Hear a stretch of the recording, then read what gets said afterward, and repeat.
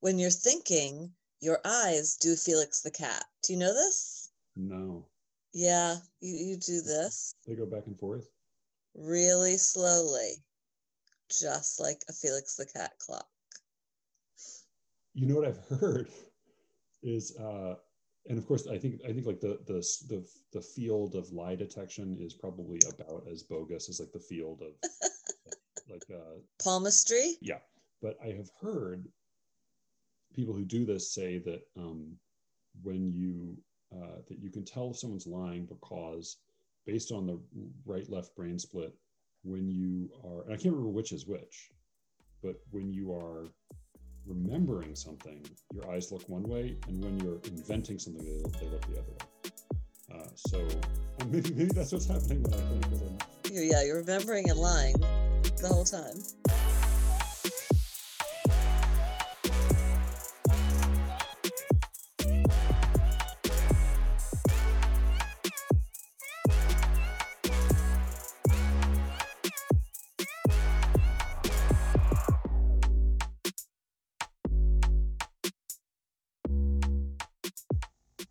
I'm Matthew Buckley Smith, and you're listening to Slee Rickets, a podcast about poetry and other intractable problems.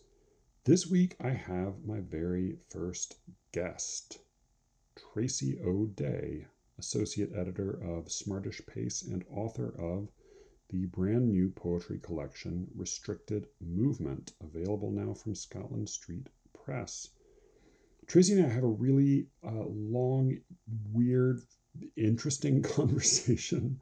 The first half is largely about her book. We talk about form, we talk about writing personally, writing publicly, separating the art from the artist, whether that can be done at all, whether differences between poetry here and poetry in the UK, where Tracy lives.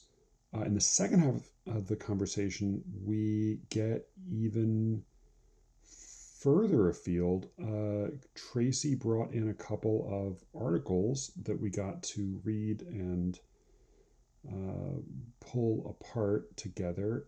We talk about Billie Eilish. We talk about Ali Eli, about women's fashion, and we get political and personal, and talk about how weird dads are. And we also talk about whether or not influencers are artists, which is a pretty fucking horrifying idea, but it is a really interesting and fun conversation.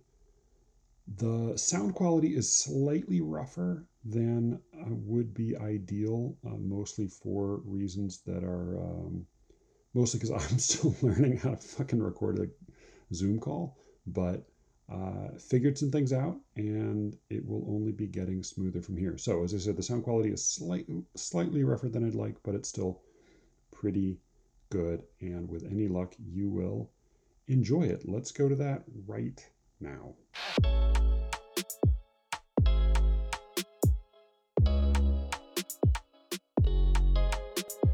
I mean, he read the book, and I talked to him, and I mean, he's really proud of it. He like cried a bunch of times when he saw it, and he just said, "I'm really sorry for making you worry that much about me." And I mean, that's really it. Like he doesn't realize that he's doing these things that are like making his daughters insane with worry, because he's not in that world. He thinks he's doing what he needs at the time or what's right for him at the time, and he doesn't really explore the consequences.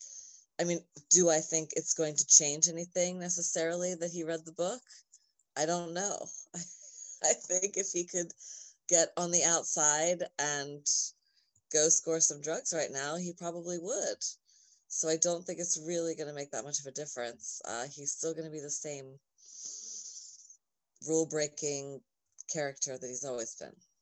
That's, I mean, you say at a few points that there's almost to distinguish this from some sort of triumphant narrative of recovery or something. You say, I know he'll never be sober. I know that there's a line where you say, I know I'm just I know I'm just buying weeks between ODs, which I Yeah. thought of that both.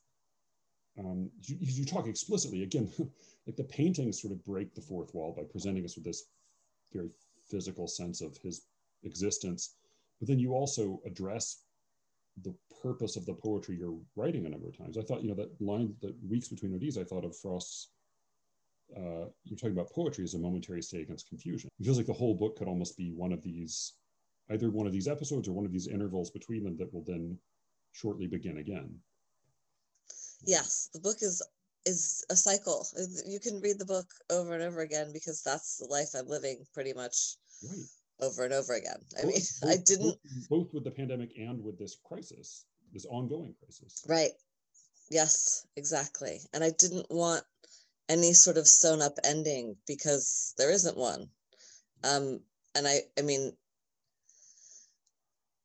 Dad dying is sort of the end of this, and I don't want that ending. So I'm really fine with living with this, and I think the book is a gift, and writing about it is a gift because it is how I process it, and it is 100% the thing that saved me. So what happened was I was sending out my sort of poetry anthology, my collection of poems that I've been publishing since 2003, out to the world, and Scotland Street Press wrote back and said, we love this book. It's great. We're sort of interested in doing some stuff that centers more around the pandemic right now. Do you have anything else? And I said, oh, well, I've just started working on this book. I've started working on these poems about my dad. And also he's an artist. And they said, well, we like to publish illustrations along with our poetry. So I said, well, that would be awesome. I would love to do a collaboration with him, his paintings and my poetry. And they said, okay, we want to publish that book. So then that's how this happened. I hadn't written it yet. And they asked me to write this book, and I did. And then the paintings, most of them are paintings of Dad's that I've already had. And then there were 2 new ones that he did specifically for the collection. Just to go ahead and get some of the book in your own voice into the listeners' ears, would you mind starting with just the first title poem? So they can, yeah. I think it helps sort of provide a little bit of an introduction to some of this. Of course. No, it is. So the title poem, it's called Restricted Movement, the book. And the title poem, I think it really just sort of sets up everything. And we had different titles at different points. And this is the one that I decided on with the publisher, because I think it does set up that idea. And the reason it's called Restricted Movement is in Jersey, the order that kept people inside was called the Jersey Restricted Movement Order. And then the one in Maryland is the epigraph of the poem, which says, all persons living in the state of Maryland are hereby ordered, effective as of 8 p.m. on March 30th, 2020, to stay in their homes or places of residence. So that's the order of the governor of the state of Maryland, 20/03/30/01. No order tells my dad what he can't do. You'd think he'd be the one most used to it, but prison didn't break him, only made him value freedom more. He disappears for days to prove the laws do not apply to him. Each time my heart sours, a fizz like blue-green algae film on stagnant pond. Neighbors ask if he's okay. He's fine, I lie, or maybe it's a prayer. I try to recollect what it was like before, what I worried about. Earlier still, my whole childhood he spent in jail. I slept just fine back then. I never dreamt of him. You'd think I'd be the one most used to it. So I remember years ago, you're telling me, I think it was about reading for Smarter Space, but you said, you read and write free verse and formal poetry, but when you see a poem written in meter, you pause a little bit longer with it. And the book is, I think, fittingly given the subject matter, there's a lot of blank verse. There's some strict forms. There's some like these that are sort of this is a kind of a slightly broken up sonnet that also has some kind of mirror elements to it and a little bit of rhyme, a lot of slant rhyme. How did you? I don't know. I don't know if your philosophy on that has changed over the years, but my impression of you is that you are. I largely think of you as somebody who writes in form, but then I mean, some of this is you have at least one just block prose poem, and then plenty of kind of free verse poems or very loose iambic poems. Yep, I probably still feel my philosophy is probably still exactly the same. I give more attention to poems in form when I'm reading them because I feel like the poet gave more attention to it when writing it. And that's a sort of lazy generalization, but it is also something that just resonates with me. So if I see something or read something that has rhythm, then I tend to, my ears perk up. There's just, I believe it is just because I read so much in iambic pentameter and I write in iambic pentameter or iambic anything. Like a lot of the letters are in very loose iambic meter with varying line lengths. And it's just sort of what I live and breathe in. So if someone else is doing it, just because it sort of, I don't know, plucks a chord from my poetic wheelhouse, I feel, to mix metaphors, I feel like it's something familiar. Yeah. And also, like I said before, there's a certain amount of effort. So if you're writing in form, then I know you've taken time on the poem. Yeah. And yeah. I'm not saying that people who write in blank verse don't take time. And obviously you said there's a prose poem in there. And I don't feel that way at all. But I do think it's just sort of a signpost like, hey, here I am. I'm a poem. Oh, yeah, yeah. Honestly, I have a harder time knowing how to think about craft with free verse poems. That they're free verse poems I love, but more often I find that they have to be either just a lightning bolt that amazes me and I can't account for it, or they sort of fall flat. But with it seems like I'm always a little bit skeptical of mimesis arguments with poetry, partly because I know, at least from my own experience, how much is stumbled upon rather than planned. But given the restricted movement that is in the content throughout the whole book, did that come up at all in your consideration of form, or is it just that, did you just have to set that aside and let it happily line up when it did? It's organic. It was, like you said, stumbled upon, that kind of thing. When we were coming up with the title and when we decided on this as the title, that definitely came into play. Like, oh, right. Like, that makes sense that this would be the title, because form is a sort of writing in form is the idea of restricted movement is there. There's so many ways that restricted movement plays throughout this book, and with Dad and the paintings and all the different places where he is and where we are. And it really was just like, oh, right, this is the perfect title. Yeah. So, but as far as the form is concerned, I certainly wasn't thinking of that. I wanted to do the whole thing. It was at one point called Iambic Pandemic Diary. So it's this, right. So it was very much, I knew I was going to be writing it in some sort of iambic form. And I knew that it was going to be about the pandemic, and I knew that it was going to be about Dad. And the restricted movement aspect of it, again, just seemed completely organic. For a number of years, you were living in the British Virgin Islands. You're now living in the Channel Islands, which I did not even realize until quite recently existed. But you have been immersed in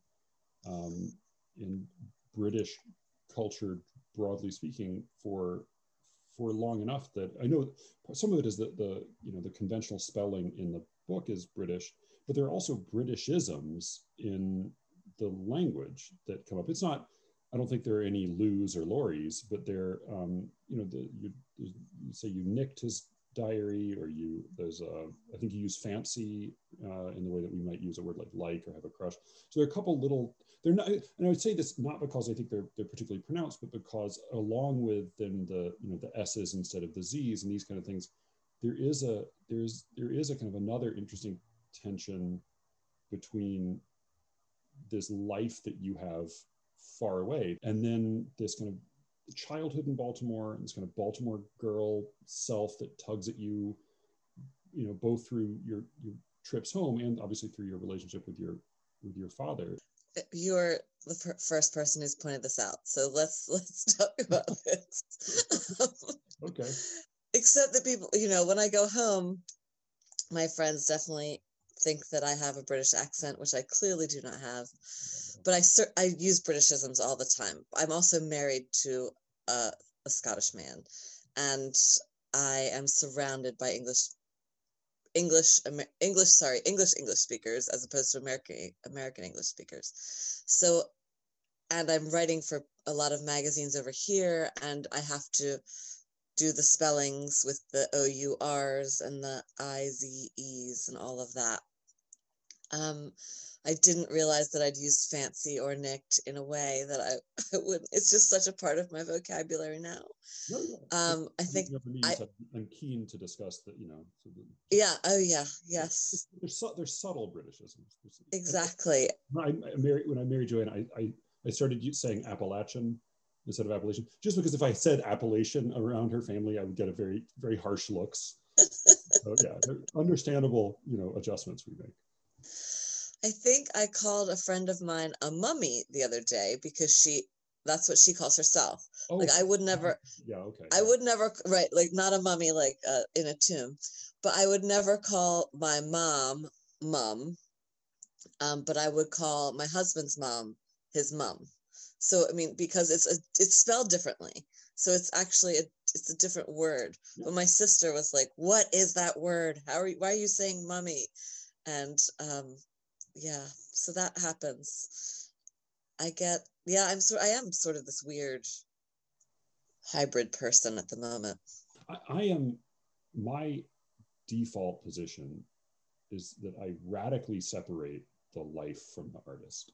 But this book, they're absolutely inseparable. So I'll shift quickly to a very fun poem called "To the Activists," which I think also articulated something I have not heard articulated.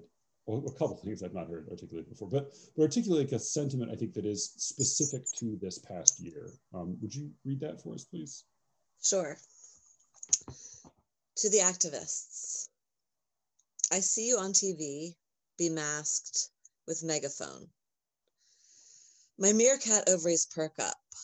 I mishear streets as sheets. You want my body there. I mute a moan. Your genius deconstructs the media, deletes old norms, deprograms centuries of brainwashing. My genius is more intimate. I yearn to give you this, to bolster you, do what I can. Till now, I never understood the groupie thing. We move so deep, you skim flecked strands of DNA. So high, you scissor Neowise's tails. Immense yet microscopic. After, I'm spent while you go slay. But I can't do you all. Instead, I'll broadcast, blare the amplifying energy. On stage, you sense a prick like a flea bite, a pulse like a sun flare. Yeah, and Neowise, which thank you for pronouncing because I did not know how to pronounce it, is the name of a comet that passed through the sky in 2020. Yeah, it was during the pandemic. Or yeah, it was the pandemic comet. Pandemic comet. And the sentence, in case anyone missed it, was "You scissor Neowise's tails," which is, I had to restart this poem halfway into starting it to understand the argument it was making. It is very much reminiscent of Donne, I think, John, which and I don't know how it was just delivered. Please bite in the last line. I couldn't help but think of Donne's, wild sort of sexual metaphysical conceits that include the solar system as well as, a tiny drop of blood, or in this case, flecked strands of DNA. But this is, would you just say a word about the response to the public moment, at least, that led into this poem? Sure. I actually have a very good friend who is doing amazing things for Black Lives Matter movement, etc., by publishing books, by the Black Lives Matter activists, and a lot of that's sort of his thing, is to publish voices that have been previously unheard or not amplified. And there's this idea that he was the first person I sort of thought of. And then I thought of all the other activists, like, look at what you're doing. Like, you're literally changing policies. You are changing the way that people think. And then it wasn't just activists for Black Lives Matter movement, but obviously much more the non-binary movement, and all of this sort of throwing over the systems that are in place. So everyone who is actually taking the time to overthrow these systems and who is actually getting it done, and maybe making people think differently than they've ever thought before, and really getting it out there publicly. So I'm not one of those people. Like, I am not an activist, and I am not in that way. I'm not out there changing policies or necessarily reprogramming people's brains. And so the poem was me wondering, well, what could I do? And I can do two things really well. And this was once a line in the poem: I can fuck and I can write. And it's a very boasty sort of MC thing to say. But I'm just sort of like, these are my two gifts, and how could I use them to bolster these movements? And that's where this poem came from. My genius is more intimate is a line that was the line I had to stop and start the poem again on. If I were cleverer, I would have more to say about why it's fitting that this is a sonnet, but I'll just say that I think it is. Well, it's a sonnet because it's a love poem. I mean, it is. Simply, that's a simple enough explanation. Yeah. It is a love poem. Yeah, I think I'm interested in like the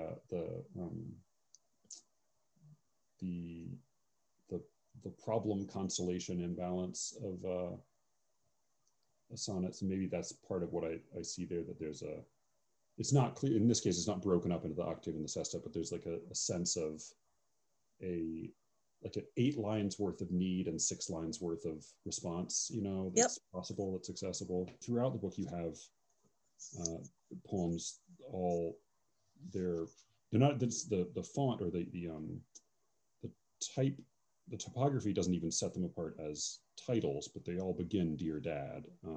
It's a series of poems that all begin Dear Dad throughout the book. And I think it's the one that ends the book as well. But in one of them, 47, there it is, that one is numbered. One of the Dear Dad poems, you say, so as I pass him in the driveway, roll down windows to say hello, and he asks if you're okay, tears come.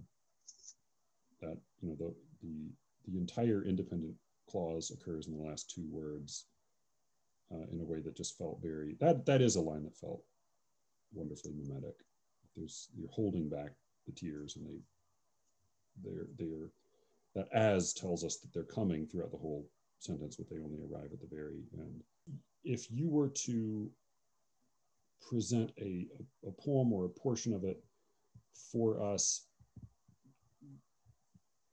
that was only as uncomfortable as you wish to get, what would that be? I mean, I want to let you give a kind of a final treatment of it without my intrusive questions.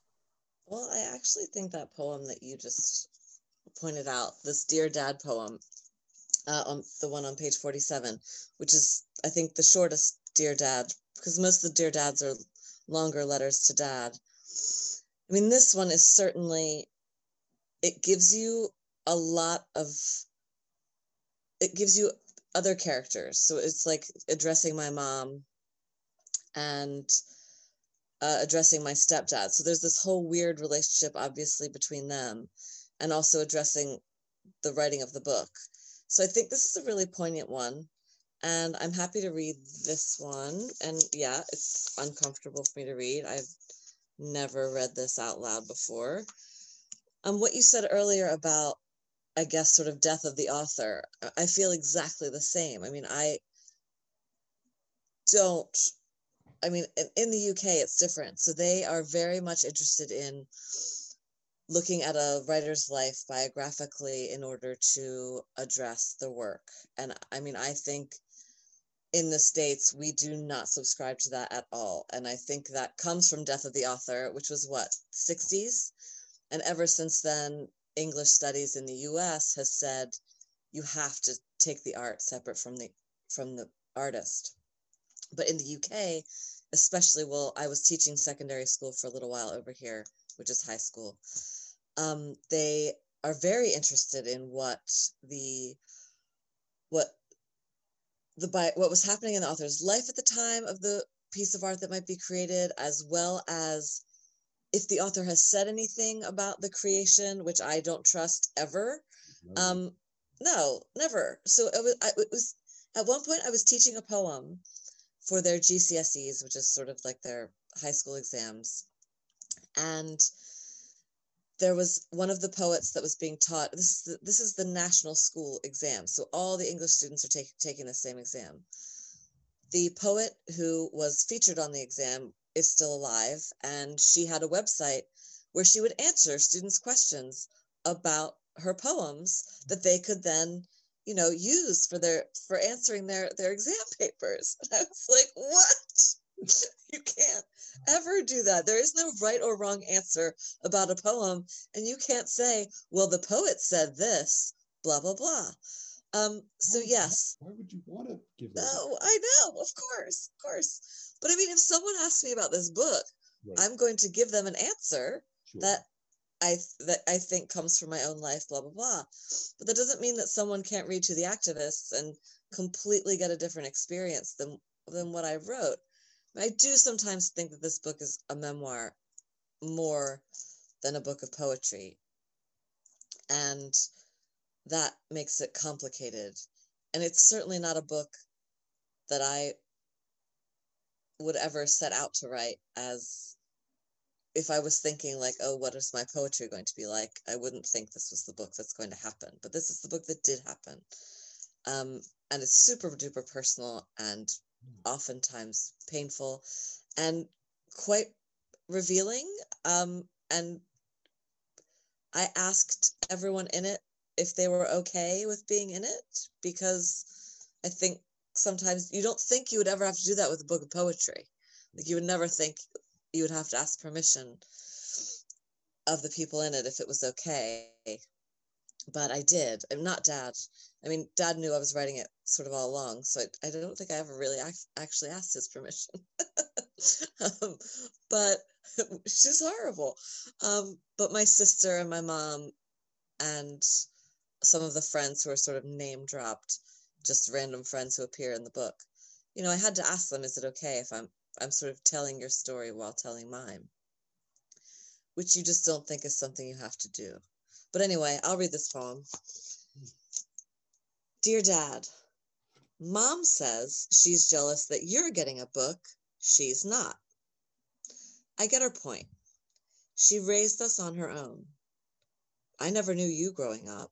Sometimes I'd walk past homeless men in Fells and ask if they were you. She doesn't know that not having to write about her is the greatest compliment. It means that she's the opposite of stress, what I escape to, not from. I write the things my brain can't handle on its own. I get them down on paper, see them on the page, then wrestle them into a form I can control, or I get overwhelmed. My stepdad's never hidden his disdain for you, for choosing drugs over your wife and kids. He married Mom when we were 8 and 11, and knew you never tried to see us our whole lives until you sobered up and we grew up. He didn't want you at my wedding at their house, but had to let you come. So as I pass him in the driveway, roll down windows to say hello, and he asks if you're okay, tears come. You have no clue how much it kills me, keeping you alive. Yeah, that last line was another one that I caught on in a different book.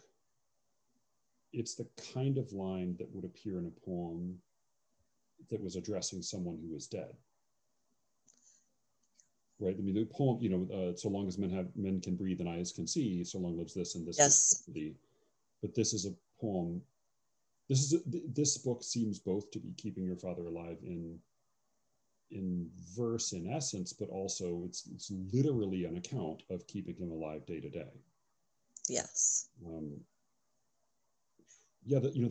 This poem in particular made me think of the prodigal son story, but from the perspective of the father, who's has to, whose other son, who has been the good son, says like, well, where the fuck is my fatted calf? Where's my feast? And where's my book? And I've long sympathized with that son, saying like, well, shit, like what, but then this made me sympathize with the father. It's like, well, I'm doing my best here. I'm trying to make it, like, I'm happy he's alive. I'm happy he's back. And yeah, sure, of course you're great. You're great, and I never have to worry about you. Oh, that's a really funny comparison. So my mom is the good son, and my dad is this prodigal son. Wow, that's a little bit to unpack. Well, it's like the prodigal son if he was the prodigal son every week. Yes. Right? Not like the one big homecoming. Do we have another fatted calf to kill? Yeah. And that is, I think, as with the portrait of your father, who's he's sort of like a Shakespeare. You have the poem Shakespeare Street. He was born on Shakespeare Street. He is a little bit of like a Shakespearean character in that it's a very sad figure, but also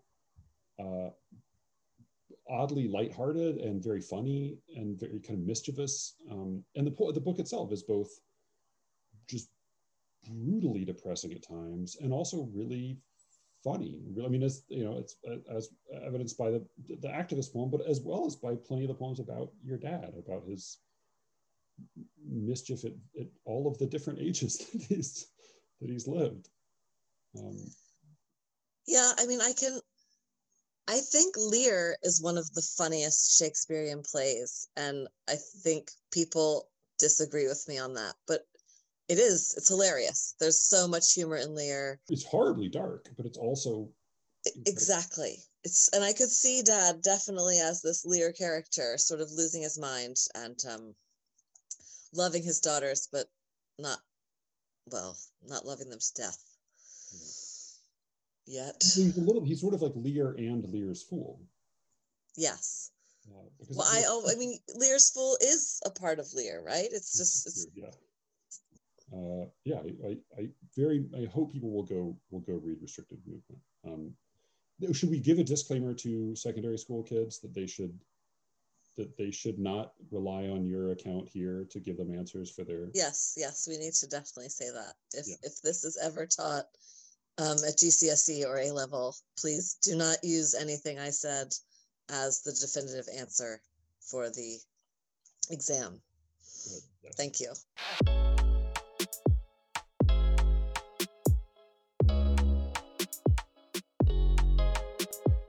When we talked about this interview a little while ago, my annoying assignment to you was that I wanted to find an article or essay or subject, cultural subject of some kind that you had sort of mixed critical feelings about, and you brought up the Billie Eilish British Vogue cover photo shoot and story, and then of course there was this big reaction to it, and I don't know how much context people need. I knew of Billie Eilish because my sister was a fan and she introduced me to some of her music, which I think is very, very well done. I mean, she's extremely talented. It's hard for me not to think of her as just a child because she's insanely young. Yes. She's 19 now, but was something like 14 when she first started, putting this music out. My wife, of course, I knew nothing but her name, so I should say, like, she released her first record in 2019 when she was 17. She and her older brother, who is himself still a kid, he's just a couple years older, they write and produce all of this in their bedroom, and they've been doing this since they were little kids. And it's this record she put out, When We All Fall Asleep, Where Do We Go, was an enormous hit. She won a number of Grammys for it, and it was this huge cultural and critical sensation. I do know that, like, it is, there does seem to be something of a generational divide. My dad and his wife saw her on Saturday Night Live, and just, it was like just a brick wall. It could have, the TV could have just gone to like white noise for 3 minutes, and their response would have been the same. Whereas, the young kids who were really obsessed with her. I when I listen to her music, I can tell it's definitely not for me, but it's not. This is not nothing. There's something impressive happening here. For one thing, I just like that she rhymes well. She rhymes like a rapper. She's a lot of feminine rhyme and a lot of cocky sneering, which I appreciate. But so then she part of her whole appeal, I guess, and I can read from this is the New York Times piece that came out right before her record. Her first record came out. So she collected some 15 million followers on Instagram. Among those legions, many had already started to adopt the musician's striking visual aesthetic. And this is part of what the story we're going to talk about is focused on.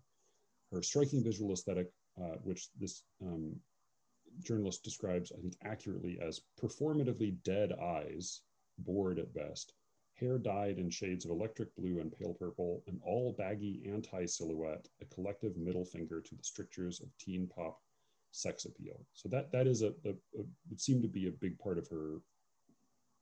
I'm inclined to say shtick, but I think that people would say brand, or her look was that she wore very big, baggy, kind of often very colorful, but almost asexual clothes. This is part of her deal. And then in advance of this new record that is coming out soon, she appeared in British Vogue. It was just on the cover, and there was a photo shoot that accompanied it. And in this, she has very blonde hair and wears very form-fitting corsets, and it's very, I would say, very substantial, formal, old-fashioned looking underwear, but it's a very different from her previous look. And there has been a response of many different flavors to this. So I just want to give people some background. Tell me sort of your thoughts coming into this. Sure. Well, you asked something that I was not sure about, conflicted about, something and I mean, you said culture, and I guess I just it was something in pop culture that I wanted to think more about. And you are giving me a platform to do that. I am a fan. I'm a casual fan of Billie Eilish. I'm not someone who necessarily seeks her out all the time, and she is, she's a much younger generation. She's much cooler than most of the people I listen to, and so, but I love what you said about her. I love that she writes her own music. She writes her own music with her brother. She sort of created this art in a vacuum kind of thing, which I think is really cool. Lorde did a similar thing a couple of years ago, and I admire these artists who sort of come out of their bedrooms in a way, but you can tell that they're dedicated and committed to what they're creating. And I love that about her. I have also always loved about her that she rejects the sexualization of being a teen pop icon. So I think that is when we had artists like Britney in the 90s, when Madonna was really young, we've always seen this. So as soon as you come out as this teen pop star, you are sexualized, or you are flaunting your sexuality, or whether you own it or whether someone else puts it on you. There is this idea that in order to sell records, you have to sell sex. And I think that is something that Billie Eilish has avoided. Yes, she was 17 when her first album came out. But I mean, Britney was really young when her first album came out as well. And I don't think she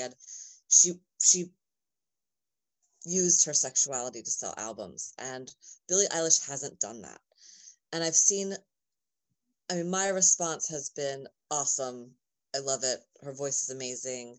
She's really cool. She dresses in baggy clothes. She's got funky hair and really cool nails. I think, and she's obviously gorgeous and not using it to sell records. So I was loving that vibe.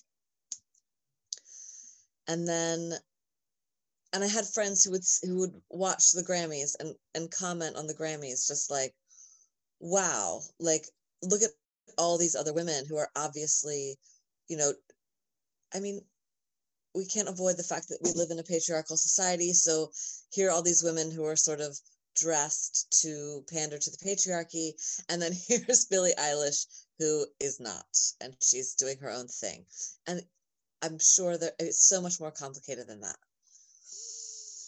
But I mean, I guess that's sort of a message that she's sending out to her fans is, I'm going to dress this way.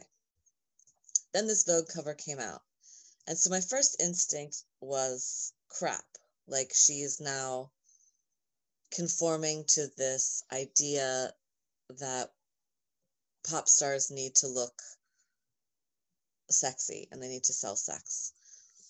And it's clearly not that simple. She says in the article that she hid her body because she felt insecure about her body. And I mean, that is also another problem. Like, that has to do with body positivity, and that's a huge issue as well. And the media obviously makes women feel that they need to look a certain way. And then she came out with this, wearing this very, like you said, old-fashioned lingerie, lots of corsets, very structured, very pin-up style lingerie, which so this is where my brain isn't. I don't think I need to feel one way or the other about this, and I have complicated feelings about this. She's blonde all of a sudden. So it's sort of like she's living up to this sort of Marilyn Monroe, Scarlett Johansson ideal. She looks a lot like Scarlett Johansson. So this sort of, she's turning into this, she's now this blonde bombshell. And which is sort of, the ultimate female American look. Pam Anderson, Marilyn Monroe. And that, I can see how in one way she was very much saying, like, she felt great about her body, she felt like she was able to show it off, and she was very happy about that. And at the same time, she is still 19 years old, and she is still now showing images of her body in a way that is, sexualizing her, because she is wearing undergarments. And so that's where I'm just, yeah. So, I guess two qualifications just for the background is, one is that she made a point, and they talk in the article extensively, that she's saying this is her idea, that she wanted to do this. This is sort of a look she had played with in private and was excited to do this as a thing. The other thing, it's just my small qualification, that I still find it very funny, because the one the one element of her look is it has not changed at all is the performatively dead eyes. Dead eyes. She's this classic 50s, bombshell, bottle blonde cover model with just absolute fuck you eyes. Yeah. It is, it's a striking look. Then there was this article in the New York Times on May 4th. This is Ruth Laferla, and it ends. So Laferla quotes this tweet from a fan asking, why this change? So this is Laferla at the end of this article. That question was bound to arise. In an earlier phase of her career, Ms. Eilish could claim the distinction of being a one-off. Stylish, she insisted, had no place in her life. I could easily just be like, you're going to pick my clothes. So she's quoting Eilish from an earlier essay or article in which she says, I could let other people do all these different things and choose all these different elements of my career, but I'm not that kind of person and I'm not that kind of artist. And this is back to Laferla. Yet for Vogue, she placed her trust and vaunted image entirely in a team, one that, as it happens, was led by Dena Giannini, the magazine's style director, with input from top-rung designers, including Alessandro Michele of Gucci.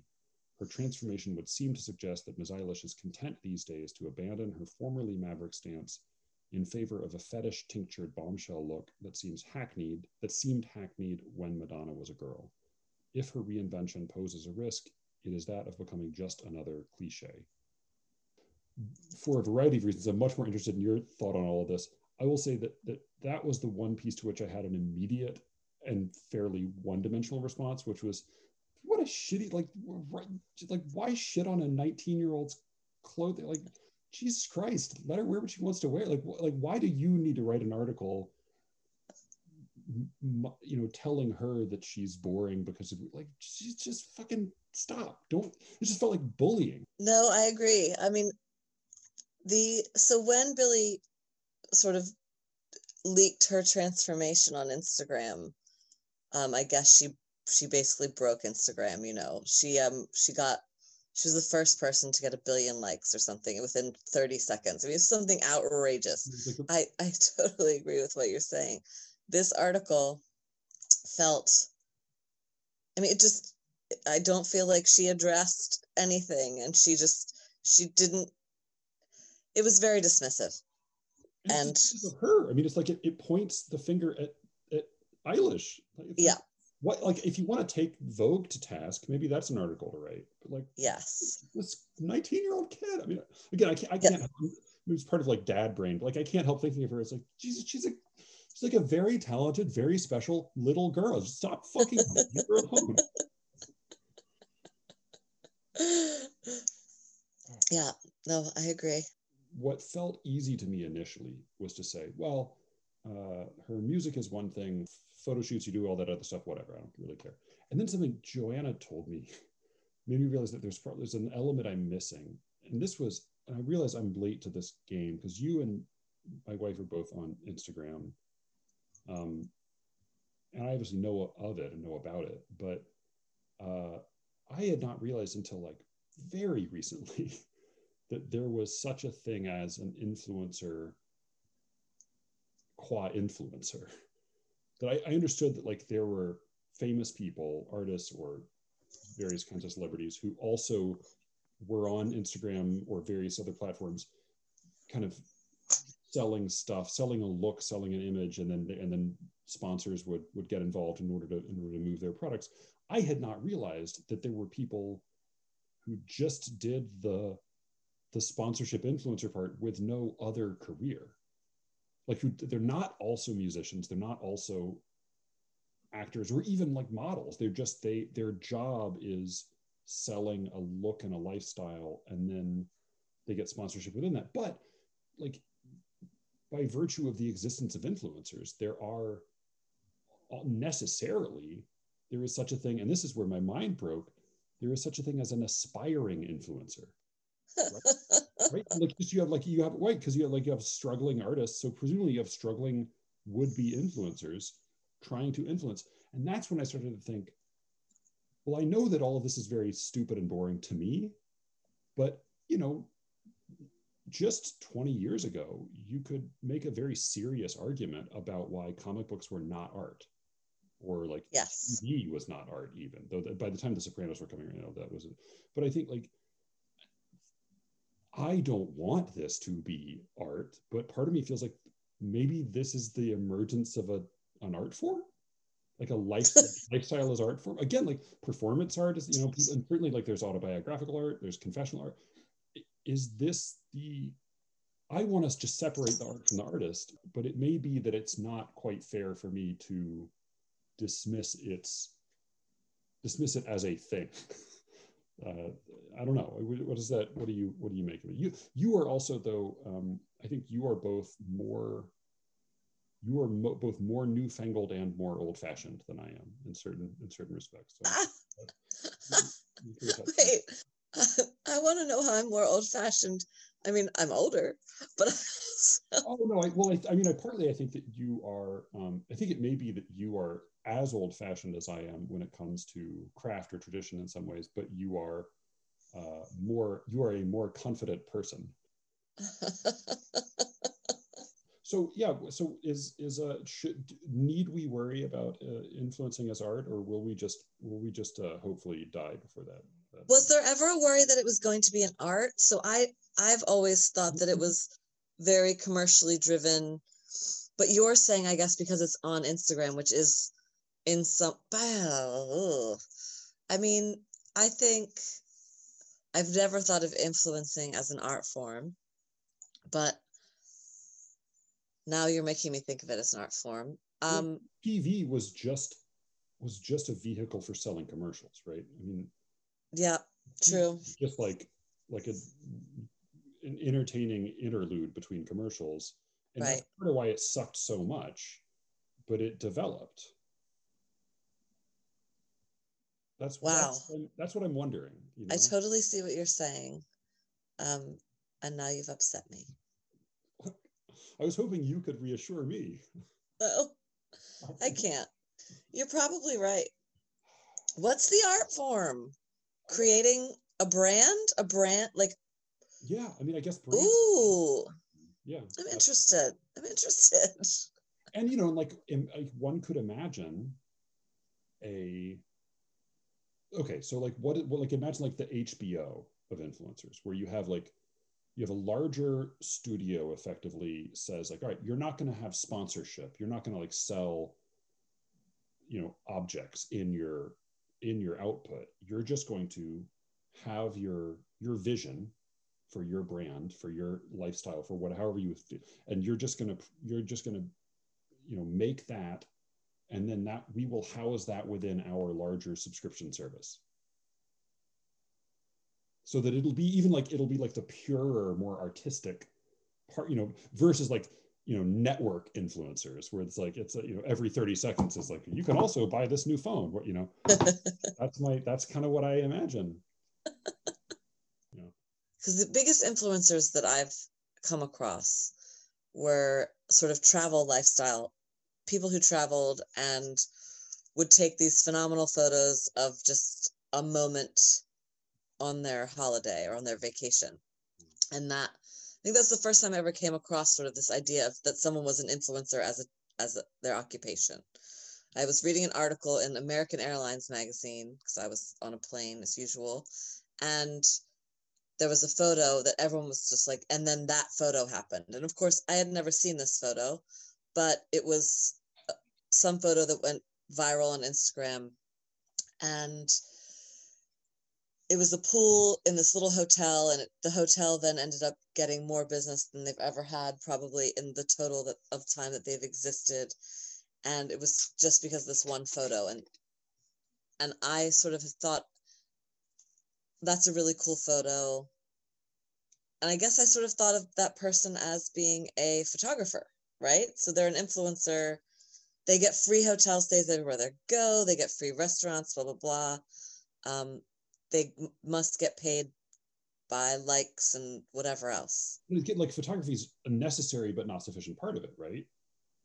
Because if it were just a beautiful picture of a pool, but there were no location attached to it, or if it were not, if it didn't have to do with an ongoing aesthetic or vision or lifestyle. Or I keep thinking, to me, it's all shtick.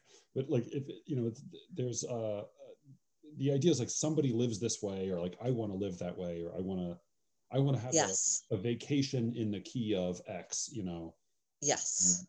that's part of it. And presumably then your personal conduct and your self-image and your presentation and like your interactions with people out in the world, that all becomes part of it too. There's a Black Mirror episode about this. Have you watched Black Mirror? I have. What's the Black Mirror episode? So the one with Ron Howard's daughter, where she is, Oh, the 5 stars. Yeah, yeah, yeah. yeah, all the likes, all the likes, all the likes. So if you remember, the girl that she's supposed to be in the wedding, her hot friend, Yeah. is this influencer person, like, Right. and basically saying like, oh, it shows up well if I invite you, the sort of less cool friend, to be a part of my wedding. It gives me a better image and blah blah blah. And that whole idea, her fiance is clearly not into her and possibly homosexual, and this whole idea that it's all superficial. It's taken it to the extreme where what you are on screen then actually dictates what you do in life, because you are selling this lifestyle, you are selling your brand, your own personal brand. But I guess the extreme of it there was that it was, I mean, everything you did got likes or dislikes, and you couldn't turn it off. Yeah, I'm increasingly convinced that that's going to be a thing with different varieties of. I mean, I think as with like movies are definitely art, but they're definitely big schlocky dumb movies that exist only to like sell action figures. Like that's and then there's Tarkovsky, Marina Abramovich is a performance artist who's like, her life is inextricable from her work in a slightly different way, that her body had to be part of it, and then people can recreate it, but it's the same the same the same inescapable quality that her life has when she's physically in an installation that she has to remain in. That would just be all the time. Ish. I mean, the difference there is that when she's performing with someone, she is giving a performance, and she is giving them really a part of her. Like, I feel like she is so engaged in her performance that there is some sort of artistic currency sort of being exchanged there between the artist and the viewer. I totally agree, but I would just say that that's because she's a good performance artist. Okay. Like, there are shitty performance artists for whom that's not true, but they are also like naked and sitting on a block of ice or whatever. I think like Right. the degree to which there's that genuine engagement, there is something, I think art is both extremely selfish and extremely selfless when it is at its best.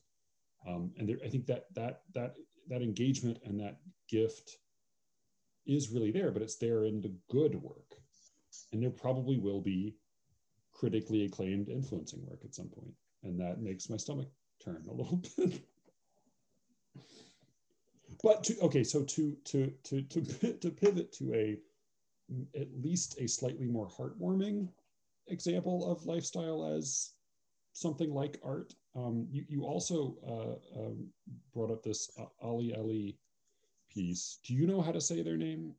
No. Yeah. Well, so it's Ollyeeley, and this is the first non-binary cover model for Elle, and then this is a so this is an article that's as told to Lotta Jeffs, which I read based on the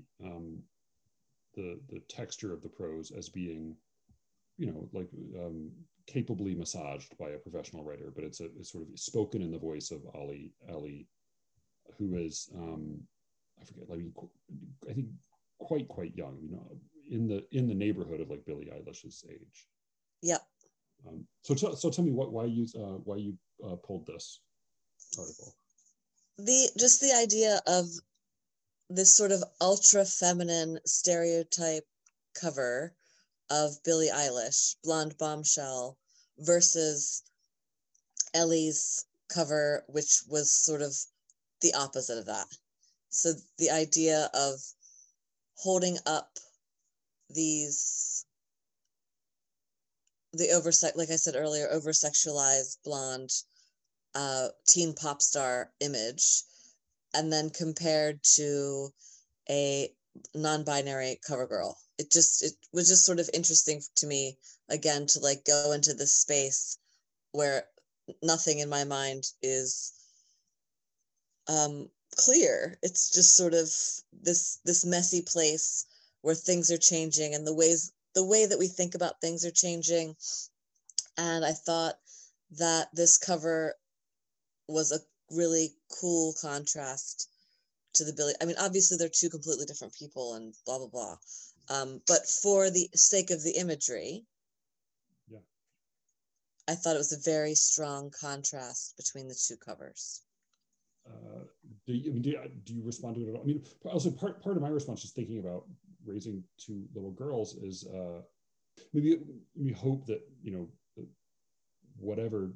however my daughters grow up, that the burden doesn't feel exactly like that in that way for them. Right. But I mean, they will obviously always have this pressure to look a certain way. I mean, I don't know, it's going away, or is it? I don't know. Is it getting worse? Sometimes I feel like because of our influencer friends, a lot of it is getting worse. I mean, there are filters where everyone looks a certain way, and it's sort of like everything is coming to a head at once. So you have these lots of plastic surgery and everyone trying to look alike in this sort of feminine ideal. Kim Kardashian on the one end, Scarlett Johansson on the other end, I guess, sort of women. And then you have the emergence of non-binary individuals who are expressing themselves by saying, you know what, I'm not playing this game. Like, I don't fit into these boxes that you're trying to put me into, and instead I'm just going to be me, the purest expression of myself in whatever form that may take. And I think all of this coming out at once, I mean, I know it's not new, it's nothing new, but there's such a spotlight on all of it that it's going to either, I think in some ways it's going to be amazing for kids who are going to finally feel like there are supportive places for them to go, and there are other people who they can see reflected back as themselves. But I also think, on the other hand, we're still getting this crazy need for women to look a certain way. And I mean, Instagram is there to sell products, and what is it selling more than anything? Beauty products, weight loss products, and fashion. I mean, those are the three big things that it's selling. I think insofar as like peers have always been an intense influence, there's a whole new set of tools that now exist. Part of that is, I think they'll be able to, as you said, like, you can find people who are like you in a way that we couldn't. Yeah. We had to go to college or you know, or like weird places downtown before we could meet those people, you know. They can find them right away, right? I mean, like I like did plays with like grown-ups when I was a kid, and I was like, that was how I saw my first like naked lady. It was also like how I heard a lot of words for the first time. It was like there's plenty of things that, like, yeah, you know, they will be able to find stuff online for good and ill. But I think that, you know, the to the extent to which like mean girls create peer pressure, like they have a fucking megaphone like they never had before. Yes. I will say, that to, in full disclosure, the other like slight reflexive response I had as a dad is like, oh, so many tattoos so young. You know, hey, do what you like with your body. But like, part of me is like, what about, why don't you color your hair? Like, like what? My thought was always like, dude, let's give you a mohawk. Let's just hold off some seconds, a little, just a, But yeah, that's I can't. You are such a dad. I am like the things that in these various articles that we missed, or that we or that I'll just say that I missed that you didn't, or I'm sure we're missing plenty, but oh yeah, I'm sure we're missing. I mean, this is our very limited view on this, and we're not Billie Eilish aficionados. What I do want to say is, when you were talking about influencers earlier, yes. And I mentioned the fact that, Billie Eilish basically broke Instagram with all of her likes, we can't actually forget the fact that that is part of her career. So she is an artist 100%, and I know we've touched on it, but she is also an influencer. She has created this image on social media, and maybe that's where we'll see this. I mean, I know you're talking about influencer as an artist, as its own art form, but I do think that is a place where we see it. So she has definitely mastered this art form, on top of the fact that she is a super gifted musician. But there's nothing to say that she can't be both things.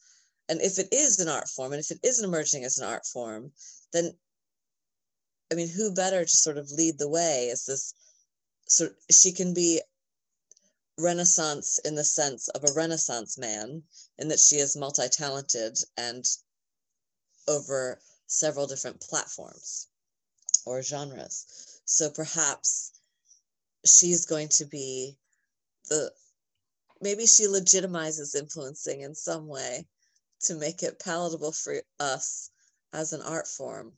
I'm really glad that I got to get you to come talk a little bit, and I'm also excited because, as you said, your other poems, which you were talking about sending around when you first came into contact with Scotland Street Press. This collection at some point will see the light of day, and we can. Yes, so they were pretty much going to be released around the same exact time. Okay. Then Scotland Street Press wanted to put Restricted Movement forward for the Forward Prize, and there's a first collection, like a debut collection prize. It's one of the UK poetry prizes. So I had to make sure that this collection was first. So I sort of had to tell the other collection, which is coming out in the States, to hold off on publication until we knew for sure when this was being published. So now this is officially being published June 12th. Okay. And then I think Waving, which is the title of sort of my anthology of stuff that I've been publishing for the past 17 years, that is coming out in July. All right. Okay, so there will be time by then for us to discuss Billie Eilish's third look.